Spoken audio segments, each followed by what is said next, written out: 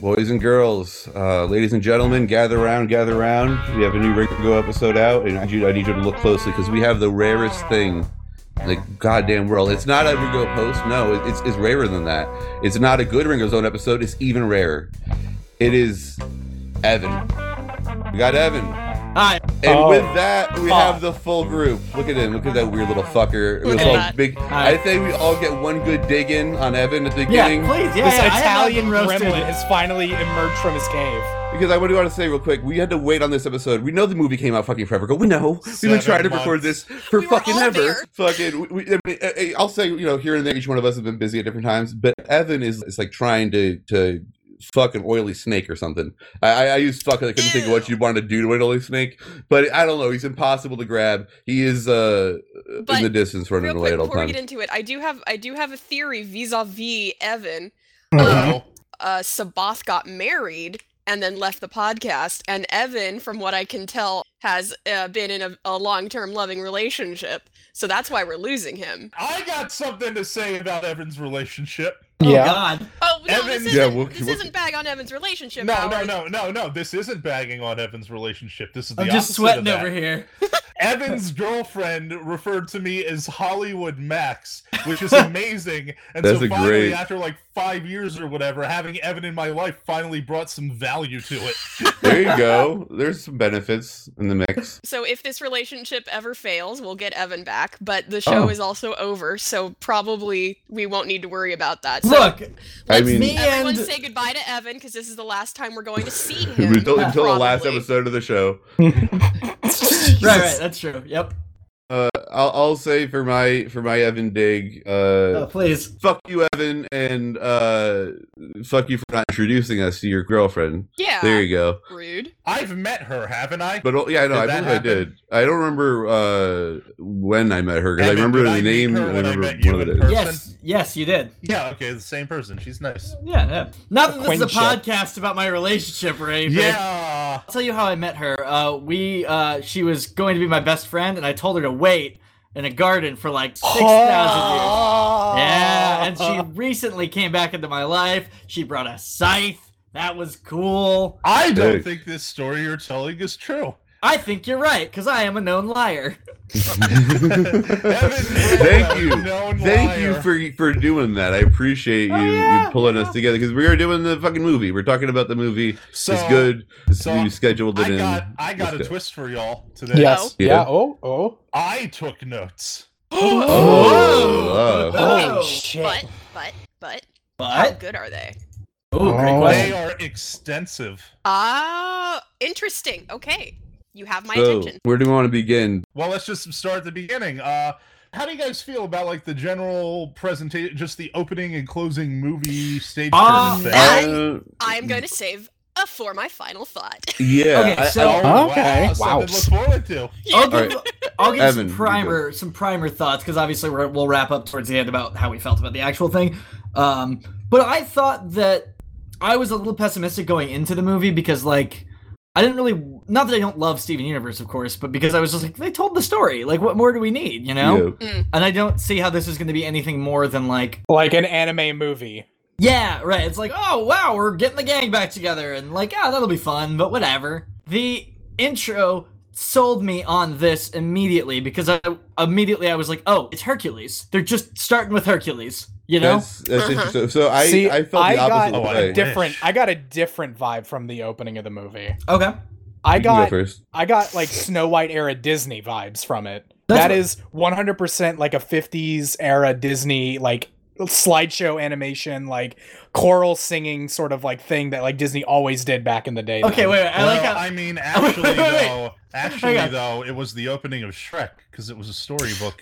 Oh, God. Well, yeah, you're right. The credits themselves, and then the Shrek bit. I love the credits. I love how there's just like the montage of the title cards. Like that was so cool. Yeah, it was very. What it also did is it established that this is not just like this is a musical, episode, right? This is not a long episode. Well, this even is how they're utilizing, yes, music. Exactly. Okay, let me get on that. So, okay, for me, I was immediately terrified when I saw this because I was like, "Fuck! How much of a musical is this?" Like that was my question immediately. I was like, I just cannot be real whole on musical. I need this to be, kind of cohesively a fucking movie too, just for my taste. Because I'm like, I'm not. I'll say I have turned around on the movie, but the whole time I watched it, I was like, I was on edge about like, is this gonna just turn into just nonstop singing at some point? Like instead of like, is it gonna stop being Steven Universe songs and turn into the episode where they only did songs?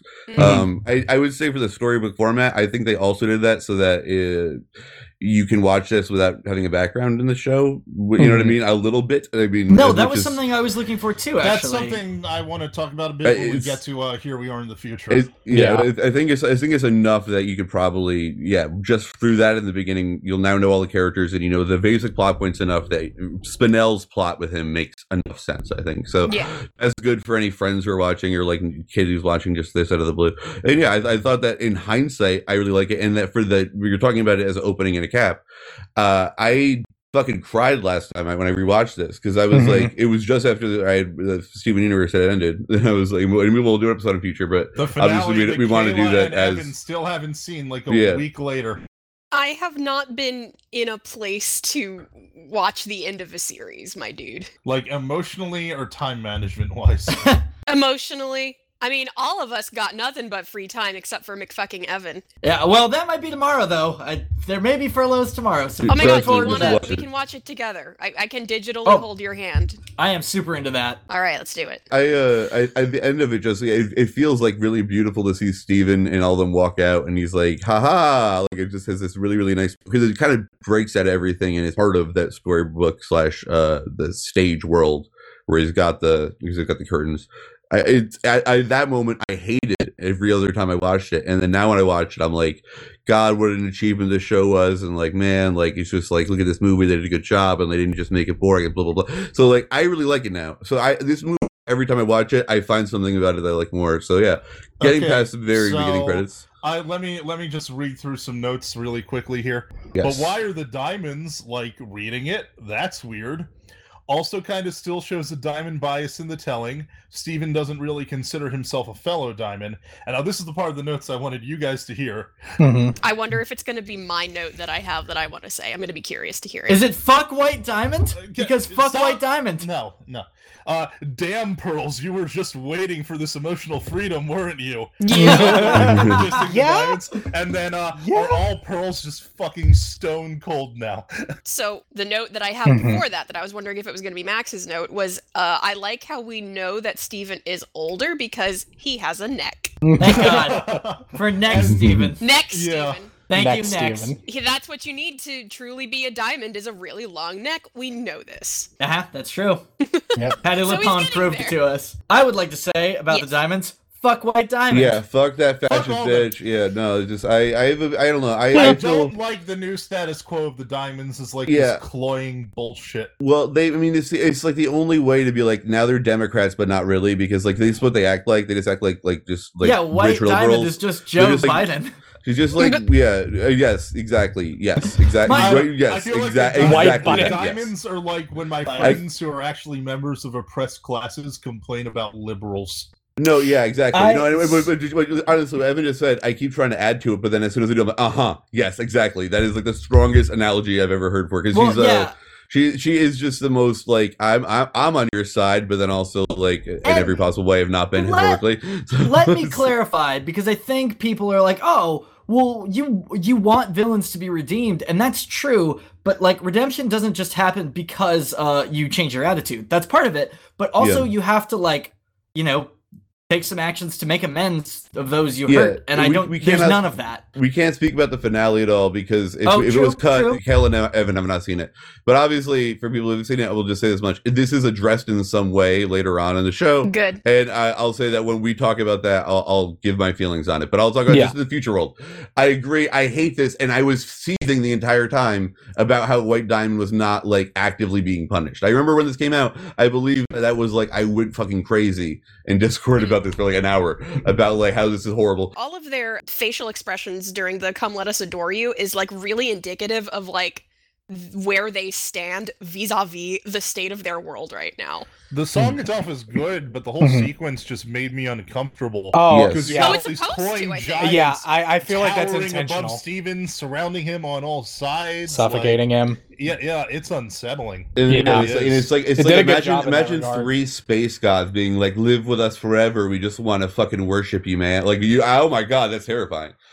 So Steven warps back and he's like, fuck y'all, I have a fucking family. Y'all don't understand what a human is whatsoever. I don't know how to explain this. And now we see that he and Connie are like formally dating. Well, I think it's they're like formally sort of dating. She kisses him on the cheek, but it doesn't seem like they're like it seems like a first time proper. Yes, yeah. I don't know. It feels to me like Steven and Connie are just like that every time. It's just like they just don't know they're dating yet. They just aren't aware of it, and then they're going to realize it later on. They're best friends that are so close that they're essentially like their transition to dating is like, oh, let's just formalize this and realize that we both just actively have feelings for each other that we're not acknowledging. Ba-ba, and then you're just dating. It's like, you know what I mean? Yeah. Like, I remember like being in the space with a girl before. It's like not the dating fairy just came down and went ba-ba, and now you're dating. Do you want to get coffee? Yes, and then it's like you're done. It's like it's like there's just no pressure. It's just kind of understood. It's not really anything. Exactly. They don't really. They didn't ever ask each other out. It was just like,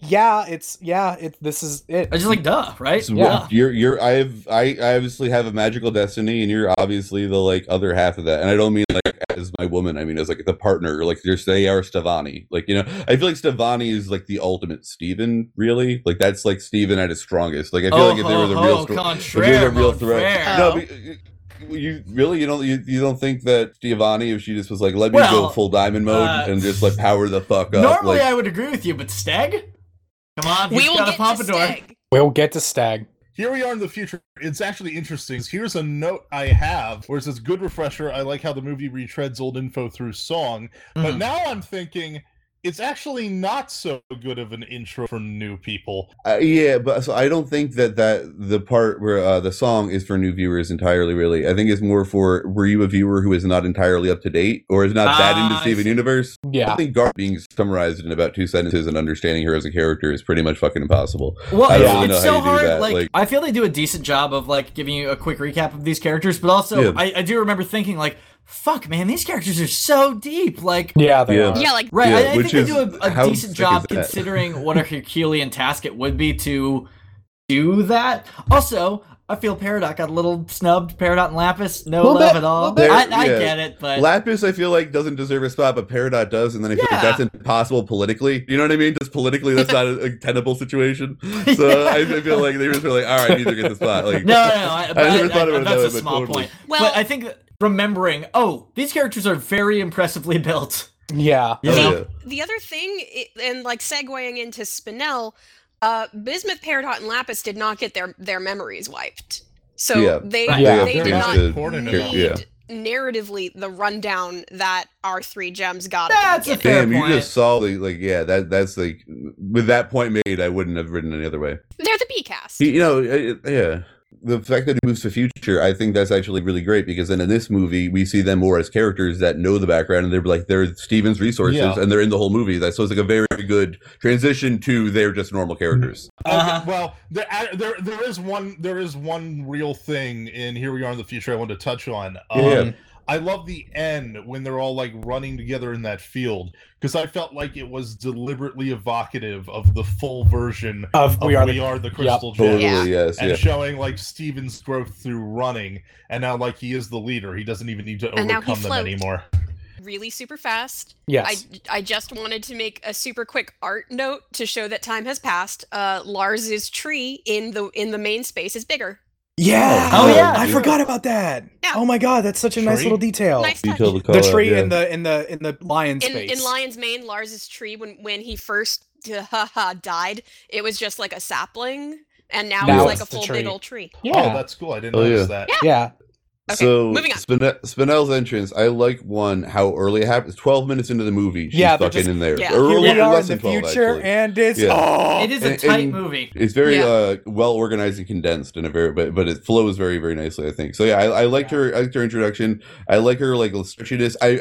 My main thing with her is I just like her accent. Sarah Styles, can we just Sarah Styles did amazing. She's fantastic. Dude, both of the new bigger voice actors in this episode just fucking brought it. Her and Ted Leo, who does Stag later, just like Well, So I think good. For me, the thing I think Spinell might just be like the best villain the series has ever had. Oh, for sure. She's very much just a person. She's a person that exists in the world. I'll probably circle around to this either near the end of the podcast when we do final thoughts. But I know one little detail I love, and they don't use it all the time, but they kind of conserve, and that's what's great. Is when they want to make her look really crazy and scary, they give her like those ringed pink irises. Yeah. And can we just talk about how good the animation is? Oh, yeah, unbelievably massive step fun. I want to speak about like how Spinell is animated as like a 1920s cartoon. Yeah. She is animation. Yeah. Yep. It's a bunch of animation nerds being told, we got to make a movie in between future. What's our villain going to be? And we know we also don't want to have them be probably, I think it's intentional, not going to be constantly fighting Steven. We got to have them be something else as well, or go somewhere or do something. So they could be a little bit fun, potentially. I love how on a meta level, this whole movie is just new age animation, like coming to terms with like the old era of animation. Like I said, on a meta level. Because like she does rubber hose animation. She's rubber hose animation. She has like an old. Hold on. Let me finish. Kayla's having a Jimmy Neutron brain blast. Kayla is having a galaxy brain moment. Dino was talking. Keep. Yeah, but you never interrupt a brain blast. Jesus Christ.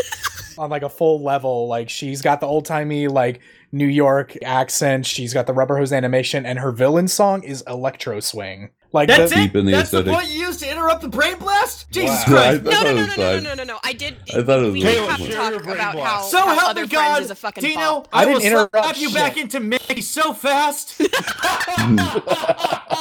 I'll smack you back into being Matt, and then we'll see what happens. Christ, yeah, right. I know. I'm not fucking crazy here. I could go to prison for that. Yeah. Okay, so Galaxy Brain moment that I just had is I was thinking about how like her animation is a genre that's like a bygone style. Yeah. And her whole character is that she is from a bygone era of Rose Quartz's or Pink Diamond's character arc. So like everything about her is evocative of something that you have not seen in a very long time, a little bit wrong. Yeah. For sure. And I think also that by making her like a reference that we all have in our heads of like, oh yeah, old timey cartoons like Back from the Past. That makes it. I mean, you're able to be like, oh, she's back from the past. Yeah. I gotta say though, I do have a nitpick here. I have so many questions about like Spinell's plan because she talks about how she watched the message over and over, but Steven broadcast this message like an hour ago tops. So, and yet Spinell shows up with a full doomsday plan cooked and like for revenge on Rose and Steven and everything. Well, she's a perfect cut. With an injector, I'm not finished yet. With an injector, which we see at the end of the movie, the gem on the top is heart-shaped just like her gem. So my question is, did Pink at some point just create like a suite of doomsday weapons for her to play with? Like she thought it'd be a fun toy and it's only now being used 6,000 years later? Yeah, I mean, if they were going to make a bunch of military hardware, I bet they probably would make it for each diamond. She would just get less of them. But yeah, I could totally see that. She could realistically probably go like get this plan together pretty fast. I think she would also know how to get it done. And I think she probably could have just stolen an injector. And we don't know how gem technology works. You might be able to 3D print up, the top of it. And she's like, yeah, make it like my gem. Yeah, like, you know what I mean? I don't know. I feel like there's enough like hand waving you can do. That is, I'm kind of fine with it. But when they say that she's a perfect cut, that makes it like, okay, so she's literally a perfect thing. That makes sense now to me that she's kind of able to do. I have one theory for why this was possible. It's something that has happened in specifically musicals for a long time, and it's a staple of the genre. When you go into a song in a musical, you enter what I am now creating up and calling musical time space, where an indefinite... sure there's already a word for that. Yeah, there's probably so much more fun than what your meaning of it is. Yes. It is... Basically, when you enter a song in a musical, an indefinite amount of time could pass between the beginning of the song and the end of the song. I'm writing an excuse for it. I'm not saying that's exactly what it is. Yeah, we make excuses for the Crooniverse all the fucking time. I'd say also real quick, we make excuses, quote unquote, for them, but it's also shit that it's like really pedantic and fucking irrelevant, but it's just fun to talk about and bullshit about. So it's like I feel like they're not real. A lot of this they wouldn't even take as real critique because it's like, dude, I didn't even give a fuck about that when I made it. You know what I mean? Like that wasn't a concern of mine. So I considered it, but like I didn't give a fuck when I made, you know. So everyone gets poofed, and now we move on to the song with the best title in the movie. Yeah. Pearls. System/boot Pearl Final left parentheses 3 right parentheses .info. Okay, yes. Yeah, I was gonna say I really like Disobedient, but yeah, that's better. Really quick before we blast past it, we get a moment before Steven Universe Future. We get the moment of Steven actually poofing Spinel, which is like a major development for Steven as a person. The first time I watched that, I remember being like, hell yeah, okay, he's got the guts to do what's got to be done in this moment. Yeah. Like, big part how of did we get here?